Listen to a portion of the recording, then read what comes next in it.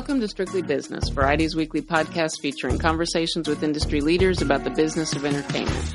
Today, my guest in New York is John Kamen, Chairman and CEO of Radical Media. Radical has been a mainstay in the New York production scene for decades. It's best known for producing high-end documentaries and nonfiction series of all varieties. Its offices in the Village are a soup-to-nuts hub of activity for production, from development to the post-production facilities that it also has. Kamen here speaks candidly about what it takes for a company to survive as an independent for as long as Radical has, and he talks about the unique skill set that it takes to manage creative people and process. John Kamen, Chairman and CEO of Radical Media, thanks for coming by to talk to us about the independent production business. Happy to be here. It is Radical Media is really a rarity these days. It is a true independent of real size. So much production in New York City flows through your offices, and we appreciate you coming down to talk to us about what it's like in this moment of incredible demand for content, particularly television content, this moment of incredible demand, what it's like to run a sizable independent company at a time when the industry economics are also shifting radically, if you will. Tell us about right now where you see where you feel most optimistic for long-term growth for your business. Well, I think it's truly in the audience behavior. I think that what we're seeing in this radical shift and change that's taking place, obviously due to technology, as a company, we anticipated it. We thought that this would eventually happen. Old media dies slowly, as we know. But in name itself, we embrace radical change. And I think that for a company like ours, in the multidisciplinary approach that we have to business, it's been part of the ethos of the company. So while it is quite confusing, and we'll admit our heads are spinning at the daily announcements of yet another service and a new way in which content will be distributed, we feel fairly secure that as a company, we make content, and we've always embraced the concept of producing content that could live across multiple platforms. So it's crazy, it's challenging, but it's also exciting at the same time. The company in its current form kind of came together in the early 90s, and you were sort of perfectly positioned to capitalize on the growing demand at the time from cable for high-end, a lot of unscripted production. Can you talk about how the moment of the 90s boom in cable and the current boom that we're seeing from digital buyers as well as linear TV buyers, how the two moments are different? Well, I think obviously the proliferation of channels that began in the 90s and then impacted by obviously digital media and the disruption of digital was in a sense, almost forced us to change some of our plans. In the earliest days of being radical, we were big promoters of single sponsored programming and the kind of back to the future scenario that would cut through the clutter of fragmentation of media and cut through some of the expansion of advertising on cable. That was quite successful for a while, but as broadband began to deliver and companies could resort to producing and publishing effectively their own content on their own websites, it kind of changed things a little bit. The gatekeepers weren't there. The programmers that were managing the networks weren't necessarily judging whether a program was appropriate for air or not, or for their air, which was something different for, let's say, a brand or an advertiser. But from a programming standpoint, we just began to focus on producing quality programming for the various partners that we could seek out. And documentary work was certainly an early sign of our strength. We obviously are known for our premium nonfiction work. Perhaps it's my own personal preference for nonfiction over scripted, but I thought it was a place that we could stand out. And certainly in the early 2000s, with programming that we did for companies like the Sundance Channel and Iconoclast and other things that we began to produce, and documentaries that we made, like The Fog of War winning an Academy Award, or The Concert for George, or Joe Berlinger's or second season of Paradise Lost, or even as they moved on to things like Some Kind of Monster. That became the signature of the company, is when nonfiction and documentary style was really defining who we were as a company. And how do you make a living on documentaries?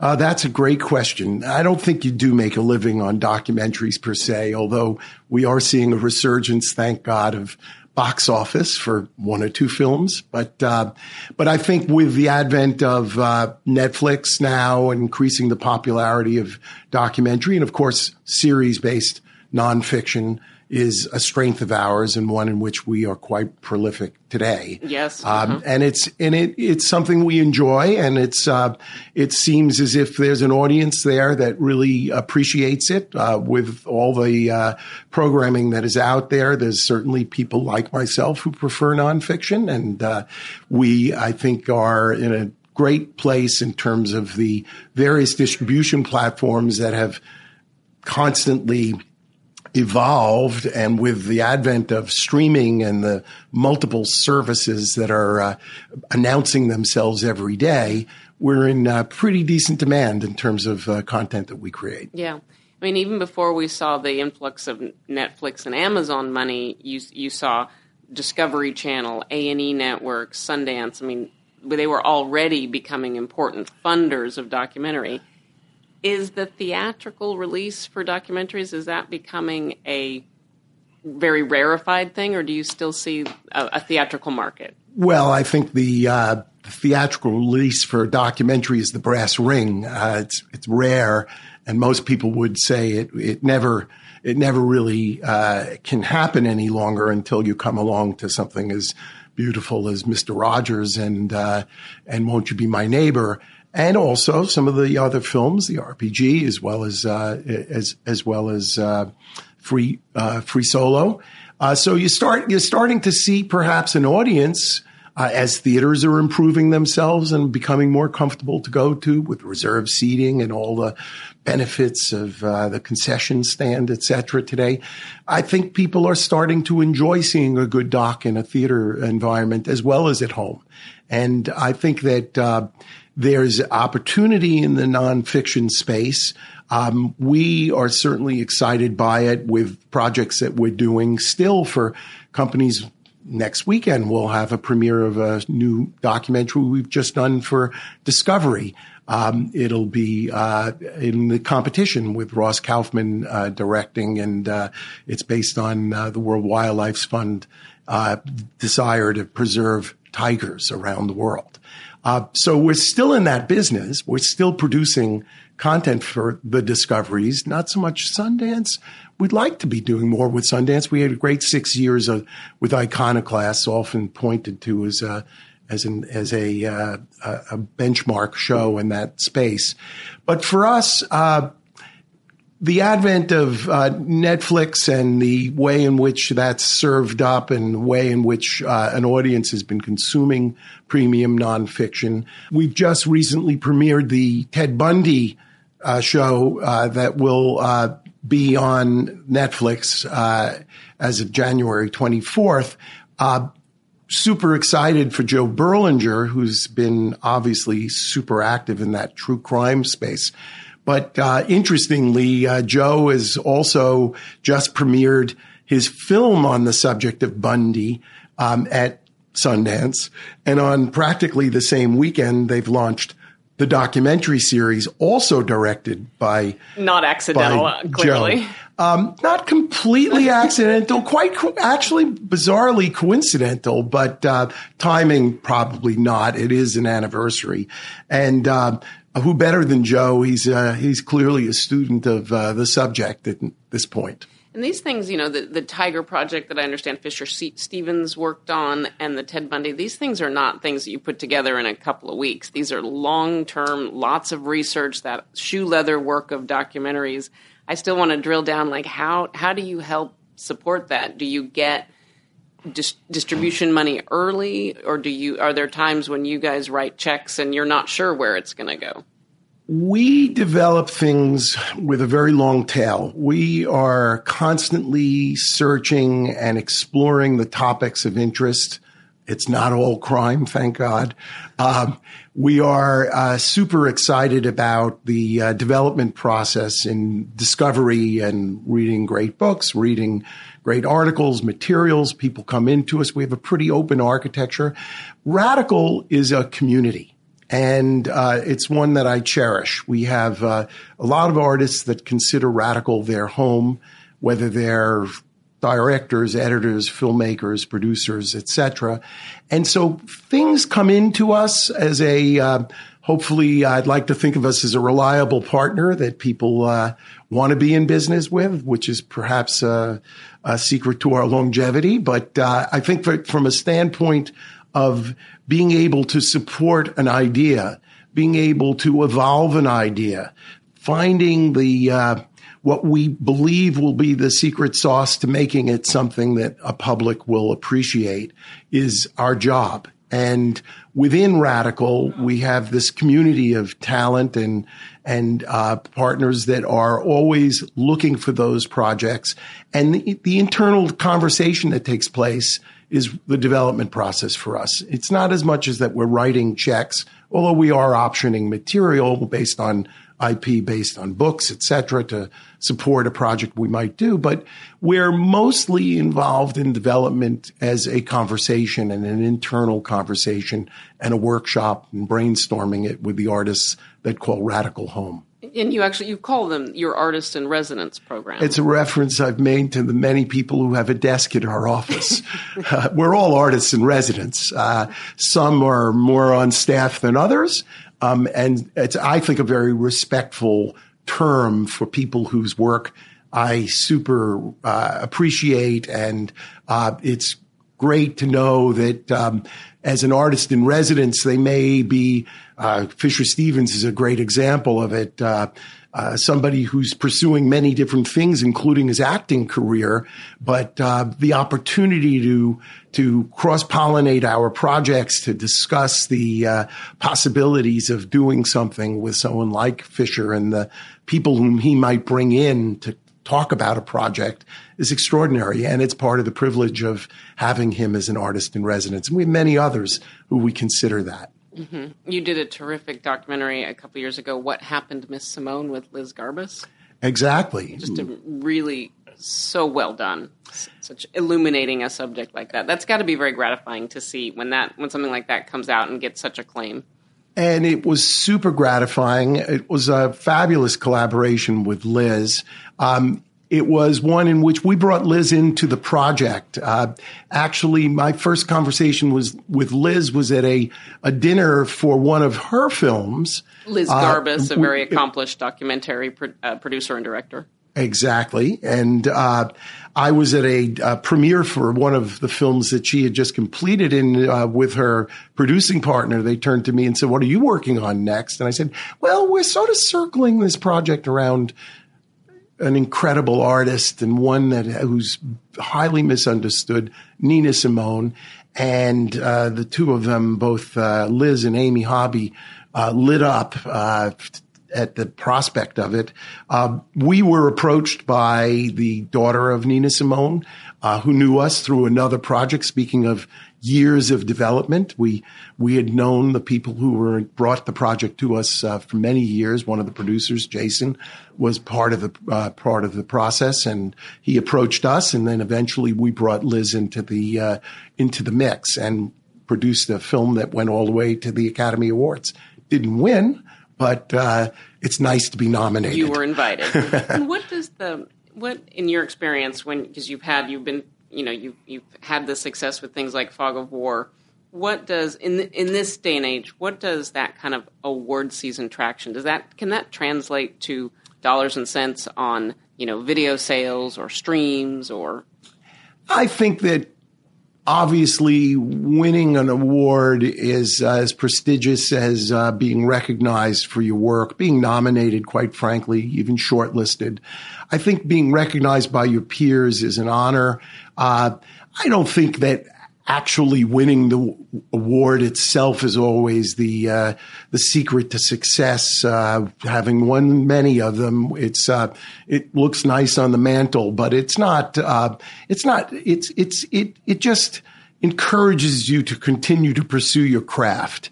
And having won and been part of a film that won an Academy Award, having been there 2 other times for 2 great films, also for the Paradise Lost, third installment of Paradise Lost with Joe Berlinger and Bruce Sinofsky, losing to a high school football movie, Undefeated, which was an interesting year with 3 young men recently freed from wrongful incarceration and front page of the New York Times. We thought we had a good shot. We lost to Harvey Weinstein. But we have learned since, and we were very, very proud to be with Netflix for their first nomination of the first original Netflix documentary. And even Adam Del Deo and Lisa reminded me that this past year when they finally won for Icarus, that don't forget you were the first. You brought them to the party. We brought them to the party. That's awesome. What would you say at this point is your bread and butter? Is it the multi-episode unscripted programming for cable and digital buyers? Radical has 3 verticals of its opportunity. So entertainment is clearly an important one and rising with a bullet in terms of opportunity for us. And in that space, premium nonfiction is our bread and butter. It's the work that we do for all the various distribution platforms today. There's no end to them, as well as the all the new ones being announced every day. But we're very privileged to have been working with many of the existing ones and working with some of the new ones that are about to be unleashed. So we're certainly focused on that business as a recurring series business as well as limited series. We're focusing on some development of some very important scripted material right now, some of it based on nonfiction, but the hybrid model of nonfiction scripted dramatization combined with script is an area that we're very active in. We have our Mars series on National Geographic. We're just in production and completing production, actually, of a Ulysses S. Grant series based on the Ron Chernow book for the History Channel. Again, super exciting project that we just finished production. We're in post-production on. We are looking at other projects like that as we speak. And we are very excited about some of the scripted material that we're developing based on factual stories that we think will make for very interesting scripted series or even documentaries. So we have a complete mix in that space. We are also, as a company, and part of our success is also coming from the work that we do in advertising. It's no secret that Radical's roots began in advertising, and we still are quite active and a significant player on a global basis. We work for major brands like Nike and Apple and others that produce great commercial work and longer form content around the world. We have a great relationship with both advertising agencies and many of the brands directly. That world is incredibly confused by the current media landscape as an audience's behavior as to how they're watching programming in the VOD universe. Right. It's not spots and dots anymore. It can't just be disruption. And I'll become a preacher of or an evangelist for needing brands to rethink how they're going to reach an audience and not just think of them as consumers, but create something that's truly appreciated by that audience. And so we're working actively with brands. We're working on a global basis with that. We still have a very robust traditional advertising business, but in another category of the company, what we call our studio, we are doing a lot of innovation in experiential entertainment, immersive entertainment, technology. We've always had, with a name like Radical Media, we've always had a digital fluency as a part of the mix of artists and talent that work at Radical. And that digital fluency allows us to think three-dimensionally across all the platforms that we produce for, whether it's entertainment or it's advertising or in the original creation of experiential entertainment that we're doing in the studio section of the company. That must be great for you for talent scouting and for kind of identifying the next thing on the horizon in terms of production, in terms of the way that consumers want to interact with content. I imagine that's really fertile ground for you. Well, the fertile ground is for talent that considers Radical their home. We truly can provide them with multiple platform opportunities. So you could take a young artist like Austin Peters, who's enjoying producing a show for ESPN Plus right now with LeBron James, More Than an Athlete. Austin came to us through his music video career, has had a very successful commercial career, and is also going on to series-based programming, not just in the digital side, but in developing original work as well. Derek C. in France, homegrown talent at Radical, has been with me many, many years. To see Derek's, not only his commercial career blossom as it has, but his now feature career, and we're looking at projects to eventually, we're online with every studio and network as well to do some work with Derek. But Derek still considers Radical his home. And even while he's in the middle of production of a very exciting new HBO show, he's working out of our offices and meeting with some of the key talent and developing it there. And other people are working on that. So we have the privilege of this cross-pollination of all of the work that we do happening in this one place that we call home, but it's a community. And it exists not just in New York, but in our Los Angeles office, in our London office, Berlin, as well as Shanghai. You're widespread around the world. This might be hard to generalize, but would you say that the brand work that you do, whether it's brand initiatives for a Nike or even creative advertising, is it pound for pound? Is it more lucrative for Radical to produce a commercial for a brand or do an experience for a brand, or is the home run still the multi-part series that can be renewed? There's a nuance of both. The renewal of something allows us to think ahead of ourselves and being able to think about what we're going to be doing next year.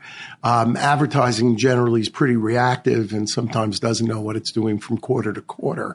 But we benefit from doing it all. I'm headed to visit a company tonight, visiting a company that we make commercials for, but is smart enough to know they need to be doing something else, and being able to be part of that conversation and to have the credential to be able to be part of that bigger conversation is a privilege of being Radical.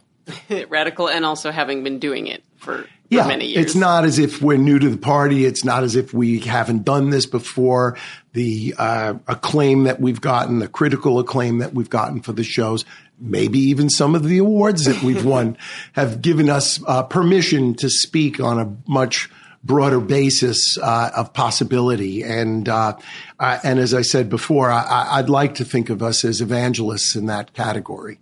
How do you, as a leader, you are the chairman, CEO, how do you, I've seen, many companies have success, grow, but inevitably partners leave, projects go, there's fights, lawsuits. How have you kept Radical Media together in its current form since the early 90s, but the roots are even deeper?